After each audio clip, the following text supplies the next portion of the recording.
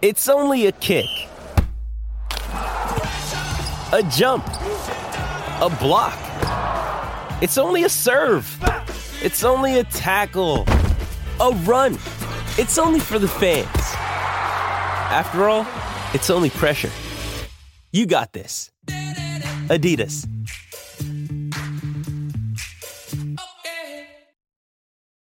Does Monday at the office feel like a storm?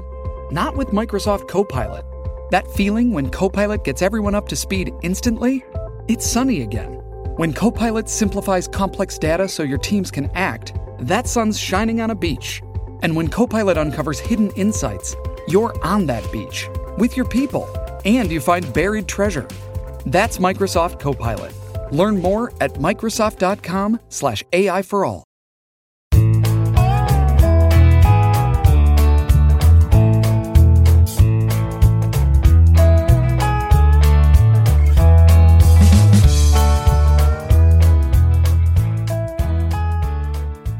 Wednesday, September 16th, and you're tuned into the Cleveland Baseball Talk podcast. I'm Joe Noga, joined by Paul Hoynes, our Tribe beat writer. Hoynesy, the streak is at 7. This is the opposite of 2017 here, I think. The Indians are in the midst of pretty much the worst stretch that they've played since 2015. How far back is it since they've lost seven games in a row? It's 2013 since Tito's first year since they lost seven in a row. So, this is – I mean, I know, like still the percentage is, 98-something that they're going to make the postseason. But, you got to win a couple of these games if you want to get in. Right. And last night, of course, they weren't intimidated by Yu Darvish. They were effective offensively against the Cubs and Yu Darvish. They put runs on the board. The offense – looked like it's starting to come around a little bit. Carlos Carrasco pitched well, and yet they still found a way to lose that game. They found several ways to lose that game, which is the frustrating part. The bullpen, again, can't lock it down. James Karinchak came in, gave up a run on a sacrifice fly. Nick Wickren had his issues hitting a couple of batters at the end of the game. He had the walk-off hit by pitch, which is a rarity, especially a back-to-back walk-off or a back-to-back hit by pitch that ends in a walk-off for the Cubs. Just the bullpen now, it seems like when the starters and the offense are going good, the bullpen's not going well. When the bullpen and the starters are going well, the offense isn't going well. The Indians can't seem to get all three pieces to play at once. Yeah, it's a bad recipe, Joe. And for the majority of this 60-game sprint, they had pitching, they had, with the rotation and the bullpen and good defense and no hitting. Now they've got some hitting, and all three other facets are kind of wavering a little bit. And I just think, I think, I don't know if it's just baseball or you just, you play good defense, you pitch well out of the pen, you have good rotation for so long, and you pitch under that kind of pressure where, if you make one mistake, it costs you a game. Eventually that catches up to you, and, the foundation starts to crack now. But so they've got 12 games left. They finish up with the Cubs tonight. They got 4 in Detroit. Then they return home with Chicago and the Pirates. Their magic number is 9, and they've got to get on the stick, if they're going to make the postseason. Well, earlier in the year, a trip into Detroit sort of cured whatever was ailing them. They got their offense going, and they got a little hot there. So maybe a 4-game set in Detroit can do the same thing.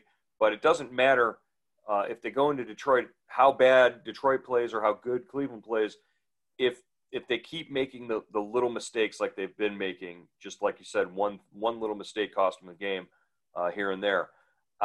It wasn't necessarily the long ball, although Javi Baez hit about a 450-foot bomb off of Carlos Carrasco. It was a majestic home run. But what's happened to the Indians' defense lately? Just, this is an infield full of guys who could be, Gold Glove potential infielders. Outfield-wise, you got Delino DeShields because he's a glove-first kind of defender.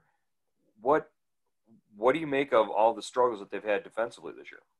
Yeah, DeShields is a confusing player to me, Joe. I mean, this guy offensively had 3 hits last night.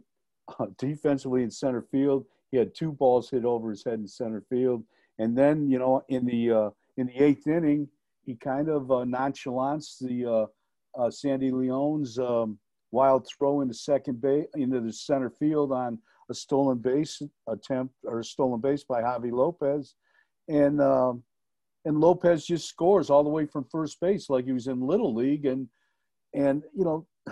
DeShields kind of gets to the ball, taking his time getting to the ball, and B, he makes it like a 20-foot relay throw to Mike Freeman.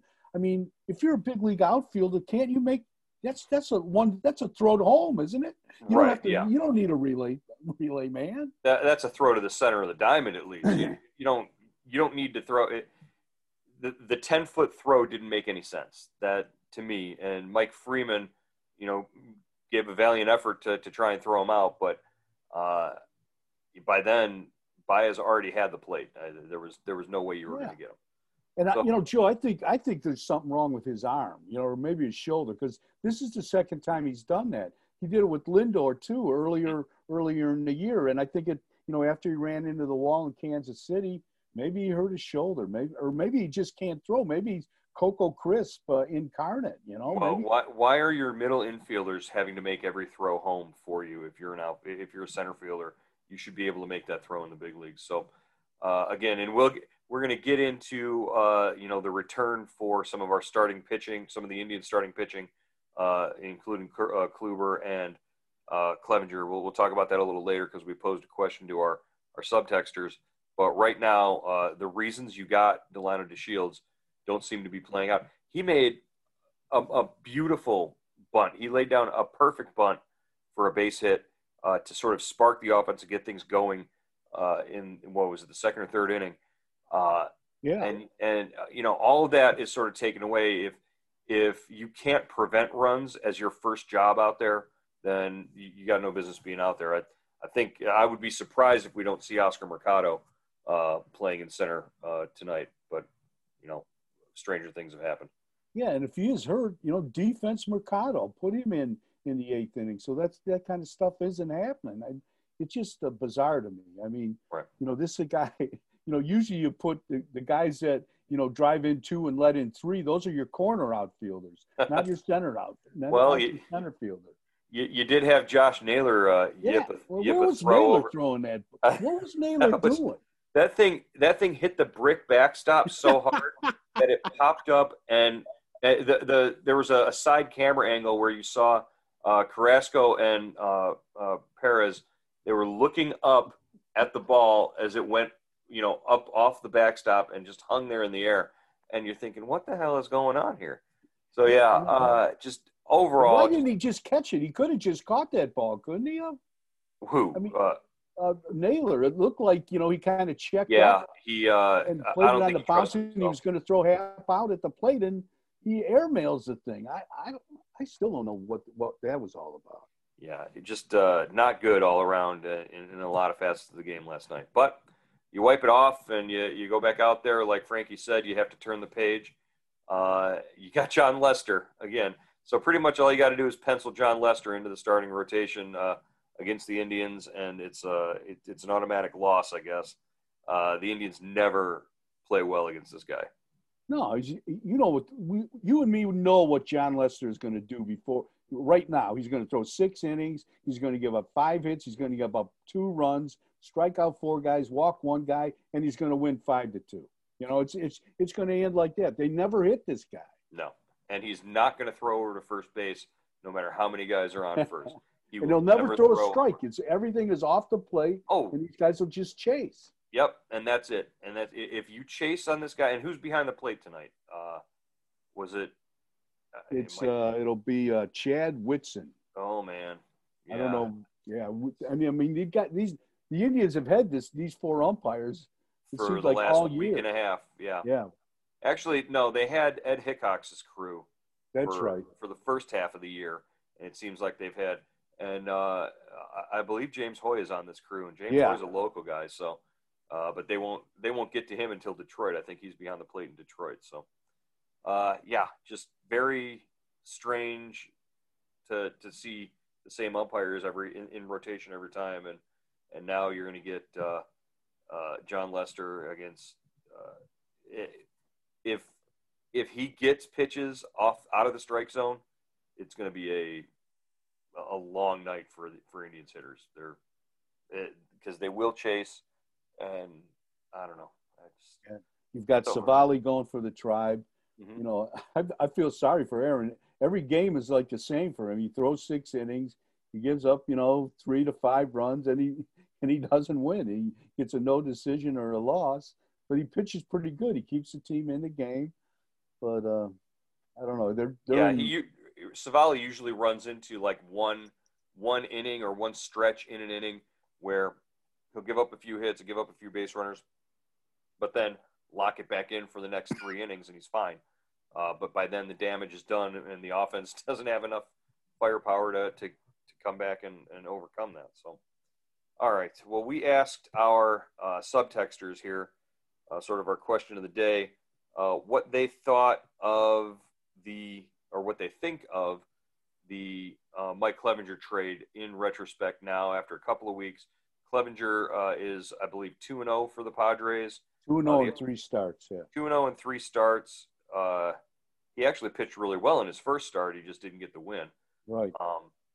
And he pitched a 7-inning, 2-hit shutout the other day. So, it looks like he's feeling better. He's in a good place. He's doing well for himself. Haven't heard anything about Greg Allen. I'm sure he's at San Diego's alternate site probably at the moment. But you're talking about, the return that the Indians have gotten so far and how it's paid off. Cal Quantrill, I like him as a nice piece in the bullpen, but we really haven't seen much out of him so far. Yeah. Austin Hedges, I don't think is going to get the kind of playing time that he needs to sort of prove anything, and we kind of already know what he's got. Josh Naylor being the big sort of X factor in this at the major league level as a return for Clevinger. He's hit the ball, he's put the ball in play a little bit, but I just don't see him as the big bat the Indians needed in that trade. Here's what some of the responses were from subtexters. Bad deal. It was definitely a salary dump. And we're going to see that repeated over and over again as a theme among our responders here.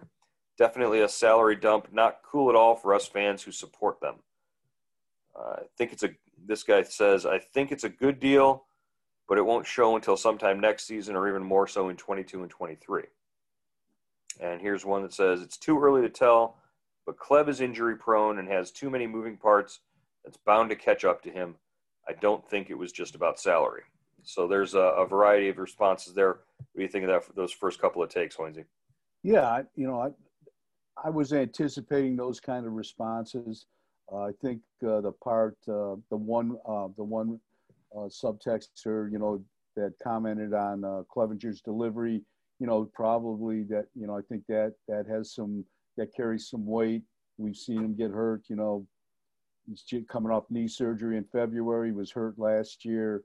It is kind of a violent, unusual delivery. And he's a max effort guy. He's not one of those smooth kind of right-handers or lefties. He's putting everything into it. So you wonder, just how much his body will hold up. But right now he's doing well. And I agree with the subtextures. I think it was a salary dump to a degree. And, they couldn't take money back, and they were kind of, took a chance. They wanted to improve for the future. And I think that's where most of the return is going to surface for the Indians. But, these are all young guys. So those 3 prospects they got, who knows, Joe, like we're 3-4 years down the road, and Naylor, Quantrill and Hedges, we haven't seen a whole lot of them, but, I'd say one thing for Hedges, I mean, if Perez is hurt, you know, Sandy Leon is. We've seen Sandy Leon a lot. Let this kid catch. You know, you know, because I mean, what do you got to lose? They're all kind of cookie cutter catchers. None of them hit, and they're all kind of good defensive players. Right. Yeah, you might want to just let Hedges try to start developing some sort of rapport or feel with the top starters there if he's going to be, you know, given a chance maybe later on. If he has to catch a playoff game, man, you definitely want him having worked with them before. So we'll see. That's a good point. This more from the subtexters. Trying to be patient, but it isn't easy. Same old story. Trade away players because we can't pay them. Longtime Cleveland fans are suffering once again. Here's another one. Given that 3 players are for the future, I can be patient, but I think it was a salary dump as well, not an either-or situation. Hedges is what we thought he is. Naylor and Quantrill have disappointed. So that's from a guy in the 440 area code who you know, like we didn't even mention the 3 prospects that they got in the trade. Those guys are, you know, at least 2 years away each. So, you know, who knows? Maybe that changes the way the trade looks. 3 years. You know, I think that's where most of the return will be for the Indians. I mean, unless Naylor, you know, we see him, you know, hopefully he comes back next year and he can play 140 games and we see a little something out of him. But right now, last night with his double was his first extra base hit since the deal. Right. It was a bad deal almost 3 weeks ago, and it will continue to be for the foreseeable future. The outfield situation is just as unsettled now and for 2021. I think in the weeks since we've seen the Tribe doesn't have the starting pitching depth many boasted about. Savali has looked okay, not great for a while. Plesac and McKenzie are streaky. I would disagree with that. I would say Savali's looked really good, and Plesac hasn't looked streaky at all. Carrasco has been up and down. He's mostly been up lately. Do these guys give you a ton of confidence as it stands as a number 2 right now? Call it a salary dump, call it a COVID rules dump, but for 2020 and probably 2021, this trade stinks. That's from Mark in Norwalk. I would agree. I would agree it's probably a bit of both, but I disagree with his evaluation of the rest of the Indian starting rotation there. I think they're doing pretty well. Yeah, and I think, you know, you got to take into consideration these guys go out to the mound every night knowing that they're probably going to be lucky if the offense, the guys behind them, score 3 runs. All right. Hank in South Carolina says, I think they wanted to get rid of Clevenger because of the financial consideration, and they got the best deal they could. I would rather have Clevenger back, absolutely. Let's see. Another response here. Why can't it be both a salary dump and, you know, because of the rules violations? Not a salary dump, but can't afford next year due to his years and lack of income. Prospects never hurt the bottom line too much. Will Bobby Bradley finally be ready next year? I don't know how Bobby Bradley factors into Mike Clevenger, but think about it. The Indians have a ton of guys sitting down at that alternate site who are sort of, they have to make decisions on in the very immediate future.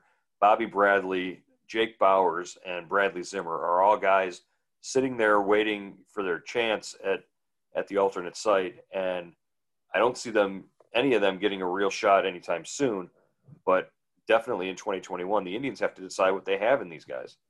Yeah, you know, what are they going to do with Bradley? I mean, you know, common sense tells you Santana's not coming back next year. You know, right. They're not going to. I mean, at least not at that $20 million. 17.5. Yeah. 17.5, whatever it is. Yeah, and you know, and Bauers. I mean, is he a better first baseman than Bradley? I don't know. I mean, obviously he's got more power. I mean, Bradley's got more power, but we haven't seen it at the big league level. They're both left-handed hitters, and yeah, I think Jake Bauers is a better defensive first baseman than Bobby Bradley.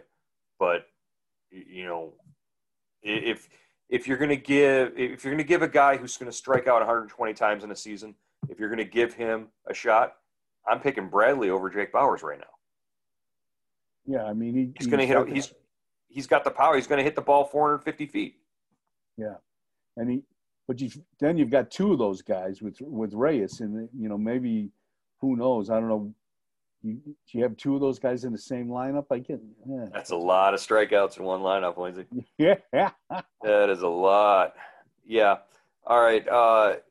Last one from our subtexters on the Clevinger trade. This one from Bill in Peoria. I think it was mainly a combination of a salary dump and punishment for Clevinger for his misdeeds during and after his night out with Plesac in Chicago. The future potential of the prospects was probably also a factor, but less so than getting rid of Clevinger in this timing. Hopefully young players will prove to be worth the price paid. As a longtime loyal Tribe fan, I'm thoroughly tired of just about every transaction being mainly about money. Clevinger would have been a steal for next season under his current contract. And that's the thing. If the Indians as an organization, and we understand the COVID situation has reduced everyone's ability to pay and all that, but the Indians in particular, who have been crying poor for so many years, Clevinger wouldn't have been making, $20 million in his last year of arbitration. He would have been an affordable piece for one more year, and they could have gotten another year out of him. Oh yeah, I mean, Joe, where do you find an established frontline starter for what he would have made, maybe $7 to $8 million? That would have been such a steal. And you created that. You created this guy. You traded for him. He was like he was an injured player when you traded for him. You redid his mechanics. You gave him confidence. You gave him a shot. He established himself.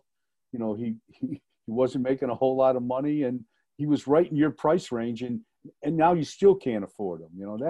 That's the maddening thing. That's the thing. And you trade this guy with what? 2 years of controls, 2.5 years of control, right? Yeah. Yep. So that's a tough thing to do. Yeah, that doesn't make a lot of sense. All right. We're about out of time here on today's show. We've got the Cubs and Indians tonight, and then on to Detroit for the weekend. Hoynesy, we'll check back in again tomorrow on the Cleveland Baseball Talk podcast, and hopefully we'll be talking about a win. All right, Joe. Take care, buddy.